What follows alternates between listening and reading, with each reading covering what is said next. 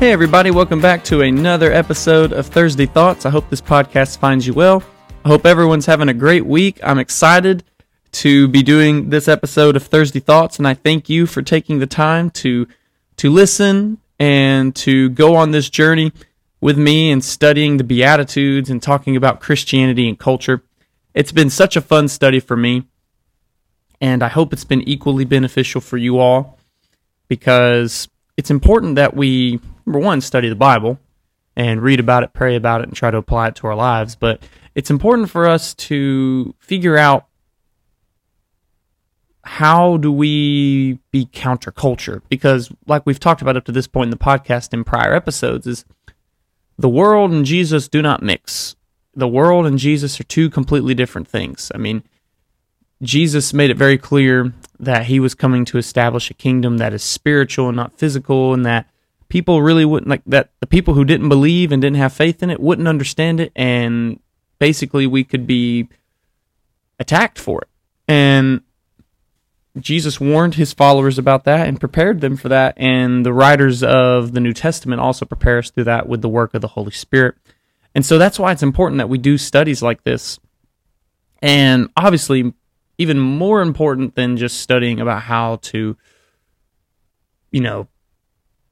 live in this culture, it's important that we study the Word and we study the Beatitudes and different passages like this in the Bible, because we need to study our Word, study the Word of God, and apply it to our lives. So, we've been in the Beatitudes, and we are now on Matthew chapter 5, verse 6. Matthew chapter 5, verse 6. Blessed are those who hunger and thirst for righteousness, for they shall be satisfied. I used to play sports in high school. Football, basketball, and I really played my whole life. But I like to run around and play, and I still like to try to work out and be active as much as I can. But I remember in particular, after like a football game on a Friday night, I remember feeling famished, being super hungry. I remember being so hungry after a football game on Friday night. And at New Hope High School, where I went to school, we kind of had a tradition after football games. It was usually more fun when we won, but we had a tradition that we would go to the McDonald's in Hampton Cove, and just people would go and eat and hang out after the game. I honestly, looking back now, I feel bad for all those McDonald's workers having to deal with all these annoying, loud high school kids coming in there and just making the restaurant crazy. But I remember just how hungry I felt, how famished I felt after a football game. I remember feeling that, like, man, I could eat the whole McDonald's, like everything they have back there, I could eat it, and I'm sure all my teammates felt that way too. But, I remember feeling super hungry and super thirsty too. I remember I wanted a lot of water and Gatorade and stuff to replenish myself.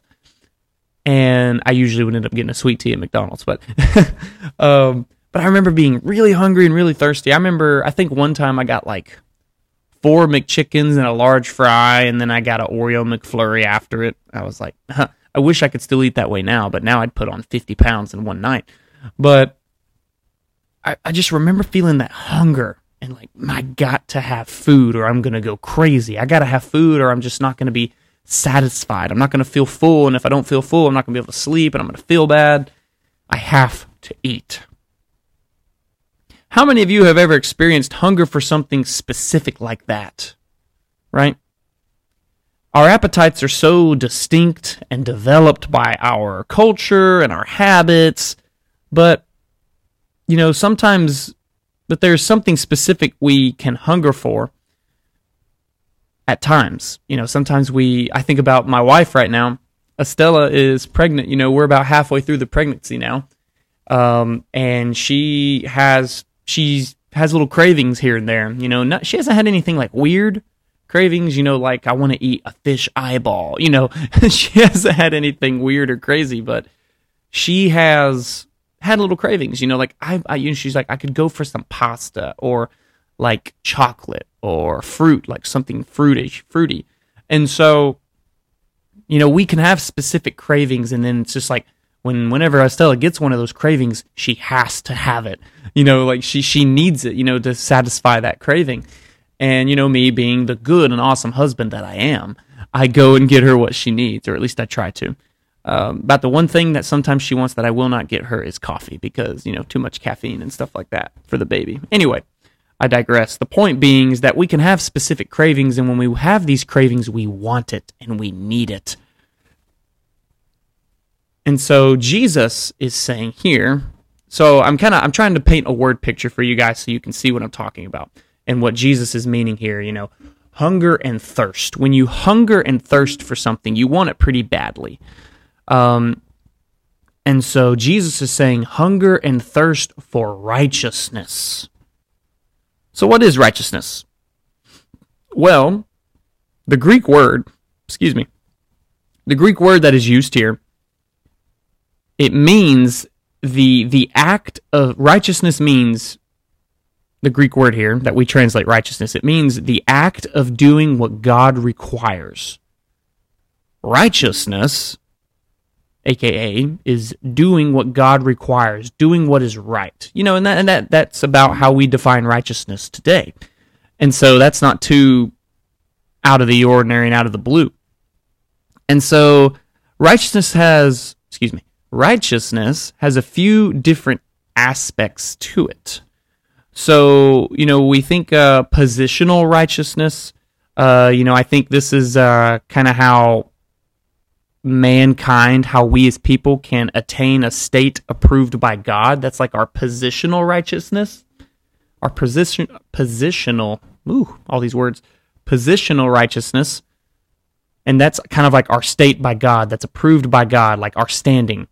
And, we cannot be made righteous by our works or anything that we do, right? Our righteousness is only possible by believing in the finished work of Jesus on the cross and his resurrection and becoming Christians, right?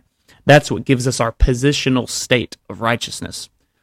There's also, I think, of personal righteousness. This refers, I think, to our integrity, our correct thinking, our truthful thinking, our feeling good about God, feeling good about our position, and acting right, and acting in God's accordance. And so I think about that because positional righteousness, like our state with God, without our personal righteousness about it being personal to us and us trying to be good, is not really enough, right?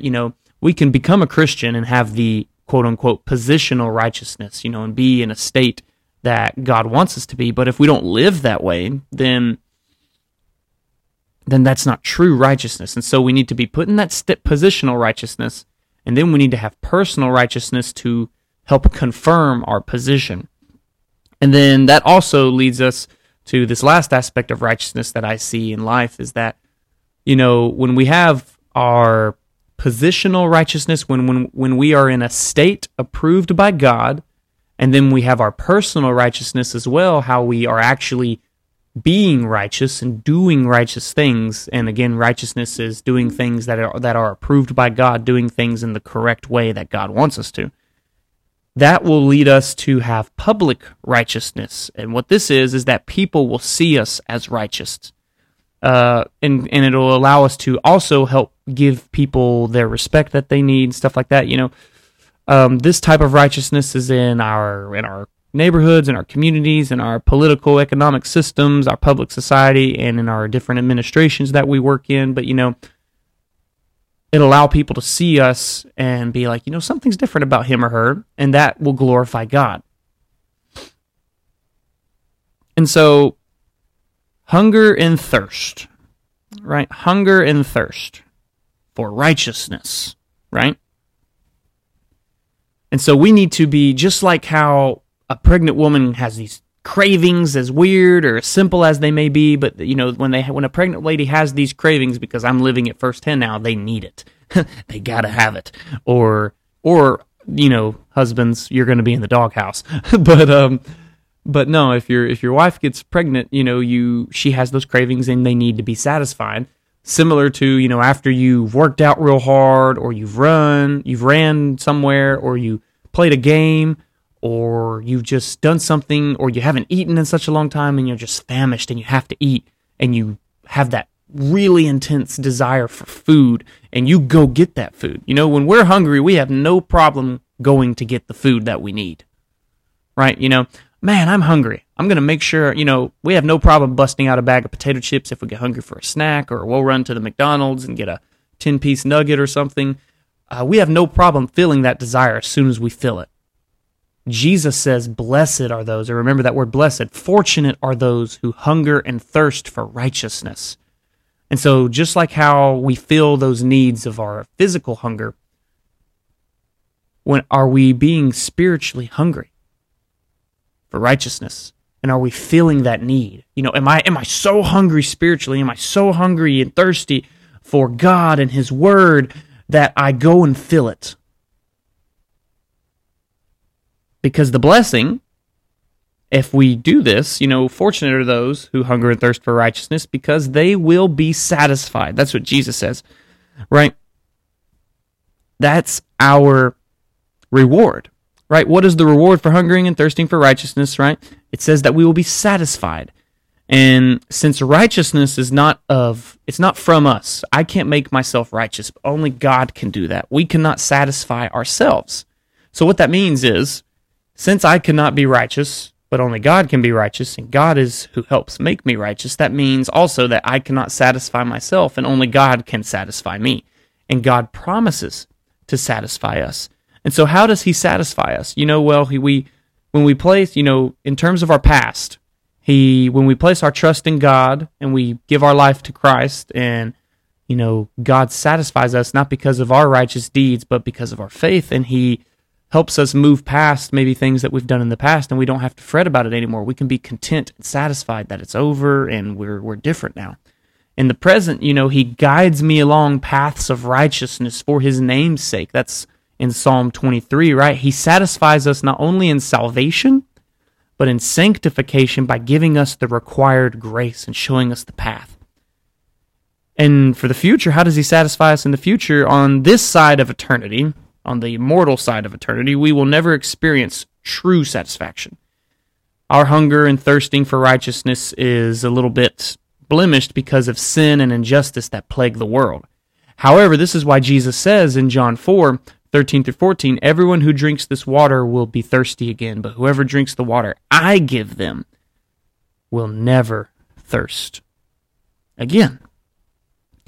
And so in the future, how does God satisfy us? He'll give us eternal satisfaction in heaven. We won't be in this broken world anymore. And so God satisfies us always, and He promises to do that. And so the question is what is our response? What should our response to righteousness of God, what should it be? What should be our response to the righteousness of God? To hunger and thirst for it. That's what our response should be. It means to crave, just like we have a craving, like we've been talking about, to eagerly desire, to eagerly wait for those things by which the soul is refreshed, supported, and strengthened. And so the question is, what do you hunger and thirst for? Here's where it's going to start tying into culture. What do you hunger and thirst for? I think about most in the world, people of the world, people of the flesh. And what I mean by that is people who are not focused on Christ, and people who aren't Christians, and people who are living to get everything they can in the world. You know, what do these people hunger and thirst for? You know, the world, the culture of this world, they hunger and thirst for validation, for recognition, for security, for comfort, and a lot of times, you know, for the wrong things.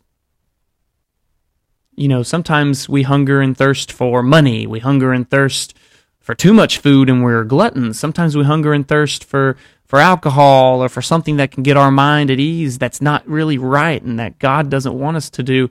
We hunger and thirst for sinful things. And that's wrong. And that's sometimes I say sometimes, that's what the world does. The world hungers and thirsts for all these unholy things and things that are unrighteous. And so Am I more concerned about hungering and thirsting for my worldly position, or am I more concerned about hungering and thirsting for my spiritual state and my spiritual position with God? Am I too worried about hungering and thirsting for my validation and recognition on social media, or am I more focused on hungering and thirsting after the Word of God that will lead me to truly making a difference in people's lives? Because the reality is most people hunger and thirst for validation, recognition, security, and comfort. Everybody wants those things, and I think those are good things to want. But the thing is that God promises to give those things. And instead of trying to hunger and thirst for it in the world and try to seek it out in the world and try to find it in a job, in a person, or in a hobby, we need to find it in God. We need to hunger and thirst for righteousness' sake. We need to crave God. Just like, man, I could really go for, what am I thinking of? I could really go for an ice cream sundae or a banana split, like how we have cravings like that and then we really want it and we go fulfill that need. That desire, I should say. It's not a need. We go fulfill that desire. We need to hunger and thirst and desire God because this world's not doing that. You look around, you take a good 5-minute listen to the news, and you'll see that our world as a whole is not doing it. There's a lot of good things still going on. I believe that. The church is still working. Christians are still doing wonderful things. But people of the world, and we have to ask ourselves, are we going to live by the flesh and its desires, or are we going to live by God and His Spirit? And that can be seen by what you hunger and thirst for. Are you hungering and thirsting for God, or are you hungering and thirsting after a girl or a boy? Or are you hungering and thirsting over a job and over money? Are you hungering and thirsting over your status in the community or in your job and not spending enough time hungering and thirsting after God? And so again, the world tells us to worry about me, and focus on you, me, right? Focus on yourself. That's what the world tells us to do. But we need to hunger and thirst after God. We need to maybe take a step back and not worry about fulfilling our every need and satisfaction and trying to satisfy ourselves. And we need to go after God and let God satisfy us because He will. And that's really the only thing that will give you true satisfaction. Right? That word satisfaction is interesting that Jesus uses. Specifically it's dealing with food, right? To feed and to fill. And it also means to experience inward satisfaction in something. And what that means for us is that you can be completely satisfied. Because the truth is in the world, whenever you hunger and thirst after worldly things, like, for example, food, we'll use food. Man, I could really go for a McChicken at McDonald's, and so I end up getting 4 instead of 1, and I eat 4, and I'm super stuffed, and I'm like, man, I might not eat the rest of the day. And it satisfied me, at least for a moment, but I end up getting hungry again, and I need to go eat again. And so the worldly things of this earth, of the physical things will not completely satisfy you. Only God can do that. If we hunger and thirst for righteousness, God will satisfy us. We will be satisfied. That's a guarantee that Jesus gives us there on the Sermon on the Mount. And so, blessed are those, or fortunate are those, who hunger and thirst for righteousness, for they shall be blessed. They shall be satisfied, right? Psalm 23:3, David writes, He restores my soul. He leads me in paths of righteousness for His name's sake. You see, God will lead us if we allow Him to, but we have to let go of control. Paul says in Colossians 3:1-3, Paul says, If then you have been raised with Christ, seek the things that are above, where Christ is, seated at the right hand of God. Set your mind on things that are above, not on things that are on earth. For you have died, and your life is hidden with Christ in God. We have died to our old ways. We have died to sin. We are living for Christ now. And we're supposed to be living righteously in righteousness. I want to read. This is going to be a long reading, but I think it's important. We need to read our Bibles, and I think this is a great chapter for what we're talking about today. Blessed are those who hunger and thirst for righteousness, for they shall be satisfied. The question is, how do we hunger and thirst for righteousness? How do we hunger and thirst for righteousness, and how does God satisfy us? Well, I think Colossians 3 and Psalm 23 kind of showed us that, we need to allow God to guide us in righteousness. That's Psalm 23. And then, as Paul was saying in Colossians 3, we need to remember that we need to seek things that are in heaven. We need to focus our minds, set our minds on things that are above and not on things of this world. That's how we seek righteousness, which means reading God's word and praying. And also, I want to read Romans chapter 6, what Paul is talking about. How do we hunger and thirst for righteousness, and how does God satisfy us? When we die to sin and we truly live and become alive to God. So Romans chapter 6 reads, "What shall we say then? Are we to continue in sin so that grace may abound? By no means. How can we who died to sin still live in it? Do you not know that all of us who have been baptized into Christ Jesus were baptized into his death? We were buried therefore with him by baptism into death, in order that just as Christ was raised from the dead by the glory of the Father, we too might walk in newness of life. For if we have been united with him in a death like his, we shall certainly be united with him in a resurrection like his. We know that our old self was crucified with him in order that the body of sin might be brought to nothing, so that we would no longer be enslaved to sin. For one who has died, who's been set free from sin. Now, if we have died with Christ, we believe that we will also live with him. We know that Christ, being raised from the dead, will never die again. Death no longer has dominion over him. For the death he died to sin, once for all. But the life he lives to God. So you also must consider yourselves dead to sin and alive to God in Christ Jesus. Let not sin therefore reign in your mortal body, to make you obey its passions. Do not present your members to sin as instruments for unrighteousness, but present yourselves to God as those who have been brought from death to life, and your members to God as instruments for righteousness. For sin will have no dominion over you, since you are not under law, but under grace. What then? Are we to sin because we are not under law, but under grace? By no means. Do you not know that if you present yourself to anyone as obedient slaves, you are slaves of the one whom you obey, either of sin, which leads to death, or of obedience, which leads to righteousness? But thanks be to God that you who were once slaves of sin have become obedient from the heart to the standard of teaching to which you were committed. And having been set free from sin, you have become slaves of righteousness. I'm speaking in human terms because of your natural limitations. For just as you once presented your members as slaves to impurity and to lawlessness, leading to more lawlessness, so now present your members as slaves to righteousness, leading to sanctification. For when you were slaves of sin, you were free in regard to righteousness.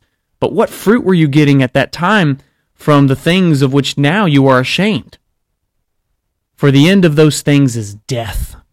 But now that you have been set free from sin and have become slaves of God, the fruit you get leads to sanctification, and its end, eternal life. For the wages of sin is death, but the free gift of God is eternal life in Christ Jesus our Lord. Amen. May God bless the reading of his word. That was all of Romans chapter 6 that I just read. And I hope you guys were listening to that, and I would encourage you to go through and read chapter 6 and really dig into it and see what Paul's talking about. And I'll summarize it quickly. Paul is talking about being dead to sin and alive to God. And that, we're not supposed to continue in sin, because when we're baptized and we become Christians, we're baptized into his death, and therefore our old self has died. We're no longer who we used to be. We're supposed to rise up and walk in newness of life.